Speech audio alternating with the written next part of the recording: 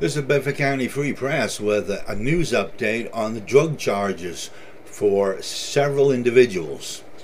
So here we go. 28-year-old William Joseph Johnson of Bedford has been charged with 9 counts, which some of them include operating a meth lab, possession with the intent to manufacture or deliver a controlled substance, criminal use of a communication facility, which is using a cell phone for the use of making a drug transaction, possession of a controlled substance, possession of drug paraphernalia, and recklessly endangering another person. Like we said, he's got 9 counts stemming from an incident on July the 3rd in Lincoln Township. He has been arraigned and is in the Bedford County Jail on $150,000 straight bail. 28-year-old Tyra Corin Lehman, Lehman, has been charged with 9 counts involving operating a meth lab.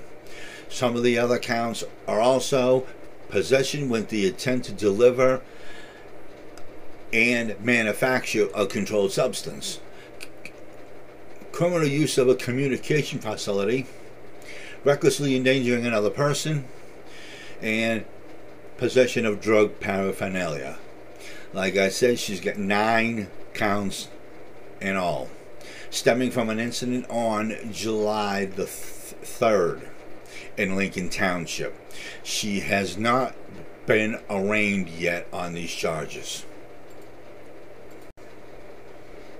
19-year-old Dalton Blake Regal of New Paris has been charged with possession with the intent to deliver or manufacture a controlled substance, possession of a controlled substance, and possession of drug paraphernalia, stemming from an incident on May the 21st in Lincoln Township. He too has not been arraigned on these charges. 19-year-old Jared Wayne Lamburn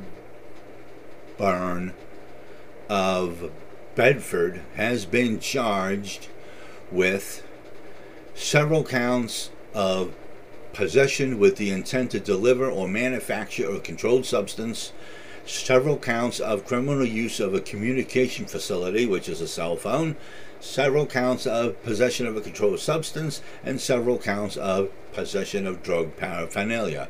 He has 12 counts in all, and his incidents were from several different times.